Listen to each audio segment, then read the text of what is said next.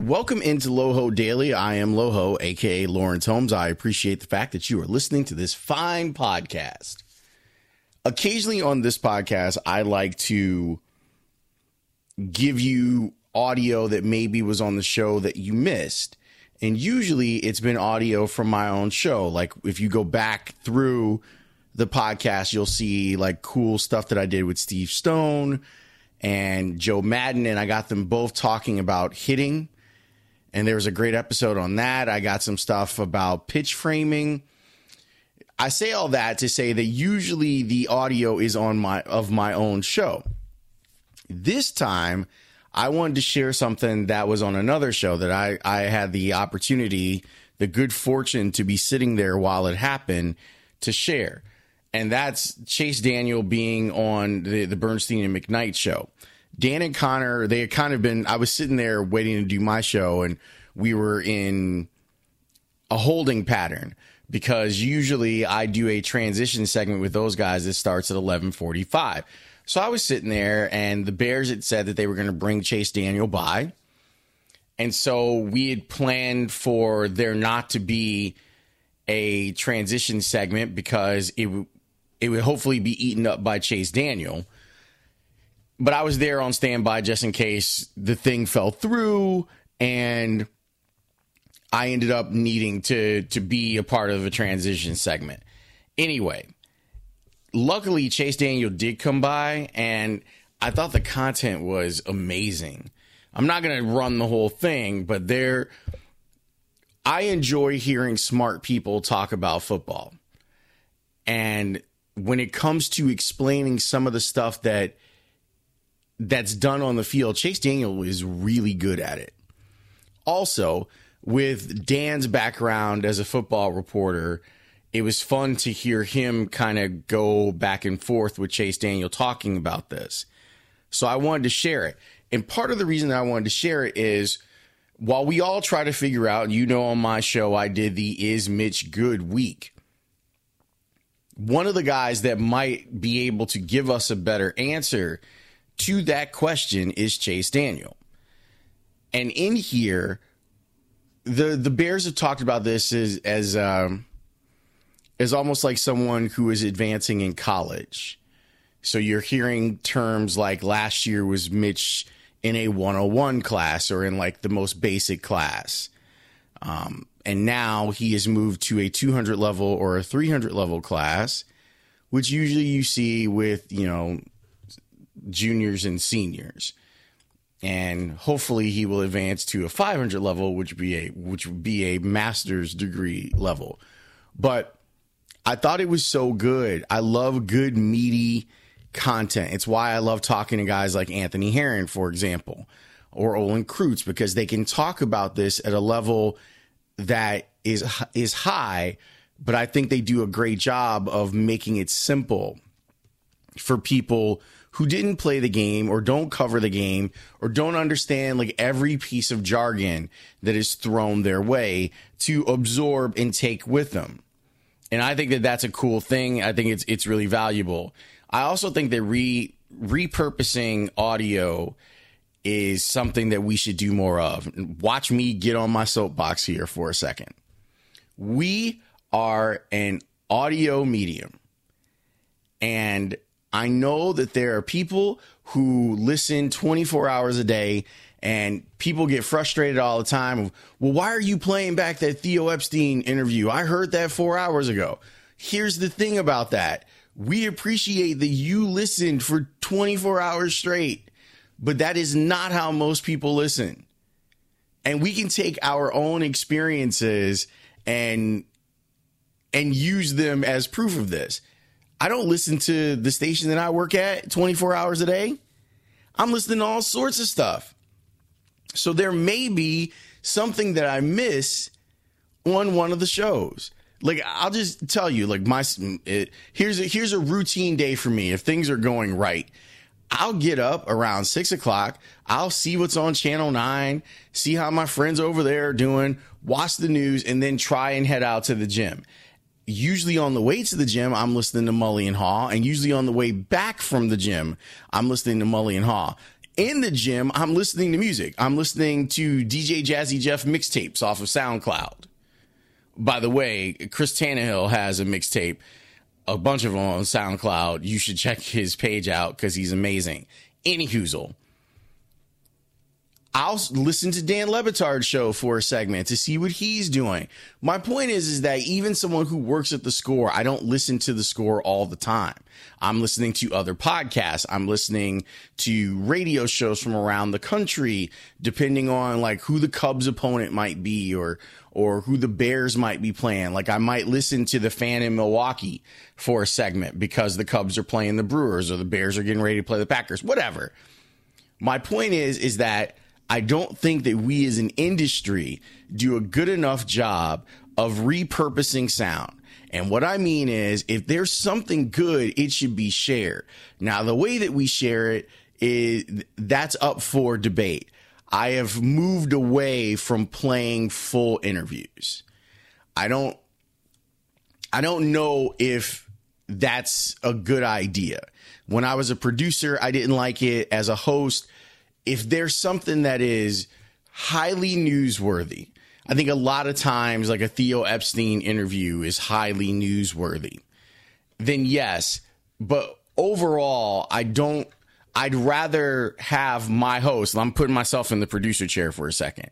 I'd rather have my host pick out some things that they thought were interesting and then react to it. For example, last Friday, the Theo Epstein interview that Mully and Haw did was really good. There were 3 specific things that I wanted to hear him talk about and then react to. So we cut those and then brought them back.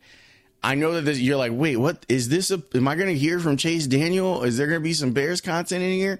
I'm giving you a little bit of background before I give you the Chase Daniel content. So in here, I didn't take the entire interview, because the entire interview is not really germane to my point, which is Mitch growing from a 100 level to a 200 level to a 300 level and hopefully to a 500 level at some point in his career as the Bears quarterback. But I wanted to point out to you that we have a lot of good stuff from day to day on the station. And I think that we can do an even better job of bringing it back, whether it's stuff like this that Dan and Connor did, or my stuff with Joe, or when Mully and Haw get John Paxson on, or whatever it is. I think that we could do a better job of repurposing it, because you'd be shocked at how many people didn't hear it. Like, you didn't hear it live. Like, I know this because I get a chance to see the ratings, and I know what our audience share is. So I know that there are people who are listening at 9, but not listening at 12. There are people who are listening at 9 that aren't listening at 9:30. There are people who listen at 12 that don't listen at 6 in the morning. So what's cool about podcasts is that I can go back and you can listen to something like this for whenever. While I was sitting there in the golf cart listening to Dan and Connor talk with Chase Daniel, and I was riveted to it because I was hearing really smart football, like well thought out football that has to do with how we discuss football. You'll hear Chase Daniel get a little bristled in here. I'm not sure that he quite understood what Dan was trying to tell him. I think Dan was saying, look, I don't know how much of this is real when I see a still photo of a guy who's wide open and Mitchell Trubisky not being able to find him. And I think that Chase got a little territorial on that question. That being said, his response to it, his answer to it, I thought was really good, and I thought very genuine. So I wanted you to hear this. I wanted you to hear some of the things that Chase Daniel feels is important to the development of Mitchell Trubisky as a quarterback, and some of the questions that you might have, like why was Trey Burton open on that play and Mitch didn't see him? And what do the Bears do when they run across that in film session? What things do they take away from watching a game that we don't necessarily take away? It's super smart football. I think you'll enjoy it. This was a little snippet of Chase Daniel with Bernstein and McKnight. Yeah, listen, it is definitely 202, some 303, and I think that's a very good sign, especially for Mitchell and just his growth from last year at this point where he was learning the offense, transitioning to this year where he is running the offense. There's a big difference as a quarterback. He's making protection checks. He's checking hot routes. He's throwing the ball hot. He's just seeing the whole field so much better.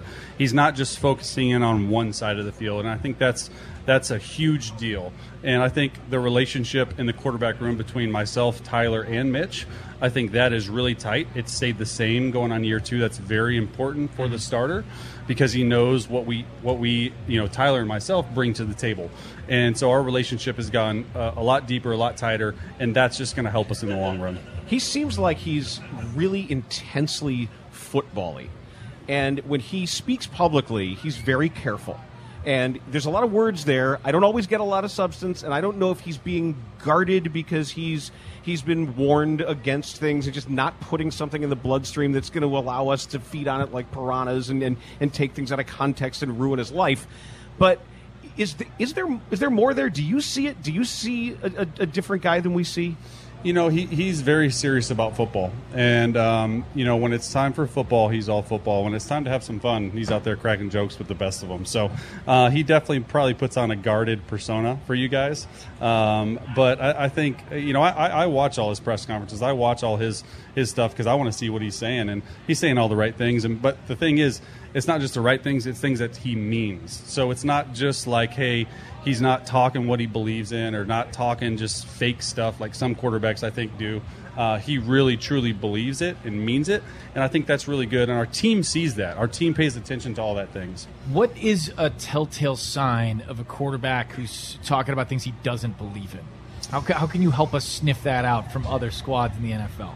I think the genuineness of guys goes a long way, especially with the media. Okay. And so at least, maybe it's just a sixth sense of mine. I can spot if a guy is genuine, if he really truly believes what he says, or he's just up there saying, oh, yeah, we're doing that, we're doing this, so forth and so on. So I know for a fact, I can't speak for many other quarterbacks, but I know for a fact Mitch is probably one of the most genuine guys I've been around. Where are you at in this offense? So much has been on, like, Mitch needs to get to 202 and some 303. Like, I would imagine it's evolved some. Do you feel like you could teach the course on your own, or are you getting wrinkles that you get to learn too? Yeah, listen, I'm going on the 7th year of this offense. And so, me as a competitor, I try to find, when Coach Nagy is installing, I try to find one little nugget that I haven't heard going on 7 years. To try to get better. And sometimes there's not, sometimes there is, but there's no question in my mind that I feel like I could teach this offense. But what I want to do is I want to continue to grow as a football player, and I want to continue to grow as a teacher because that's sort of what I am with Mitch. And so I'm locked in just as much as anyone else in the installs. I follow a lot of the X and O guys on Twitter. Some stuff way over my head, even as I'm trying to understand route combinations and concepts, and not every little last term, but some of the really good video snippets that are done.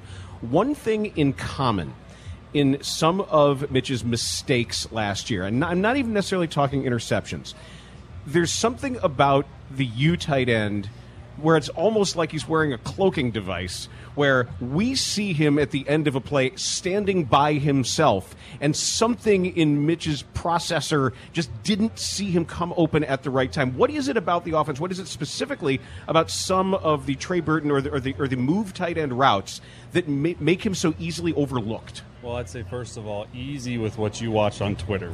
No, I try to be very careful about it. It's on Twitter for a reason. Some of these guys haven't played the game. I get all my X's and O's from Facebook. There you go, even better. Facebook or Instagram, better Gab. than Twitter, yeah. Right. But I would say that a lot of these quote-unquote experts that post, and listen, I've seen it. I'm a Twitter guy. Right. I like to see everything that's what I'm out talking there. about. I know exactly what's out there, and sometimes I just don't think it's fair when some of these guys break down plays where maybe, like in you're saying, the U tight end is the third or the fourth option, or based on coverage. what we're taught as quarterbacks to not go there. Yeah, it's going to be open. Yeah, we're going to see it on the little tablets that they give us, and we're going to try to run the play again.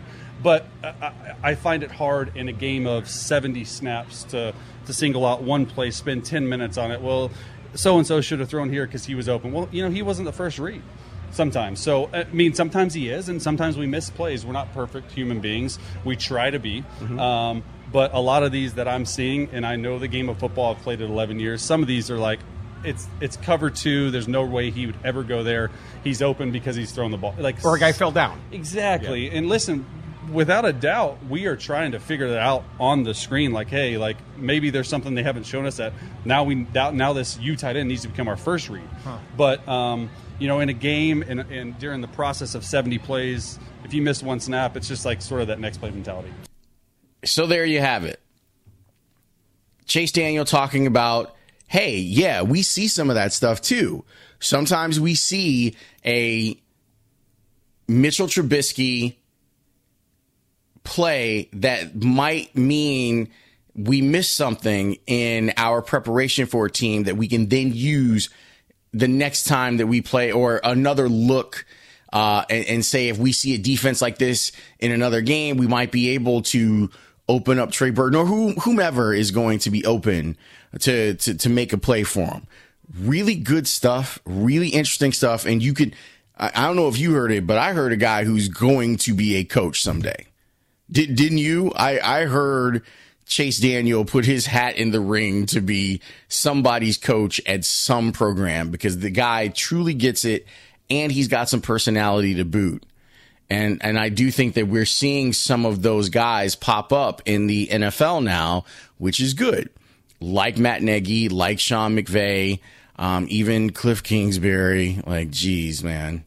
I don't know if that guy can coach, but everyone loves the way he looks. But we're seeing guys with some real personality along with great schemes around the game. And I think Chase Daniel would fit into that very, very well. I hope you got something out of it. I appreciate you listening. We'll have something cool for you tomorrow. If you want to hit me up on Twitter with some thoughts, at Lawrence W. Holmes is where you can find me. My name is spelled Laurence. All right. Thanks for listening. I'll see you tomorrow.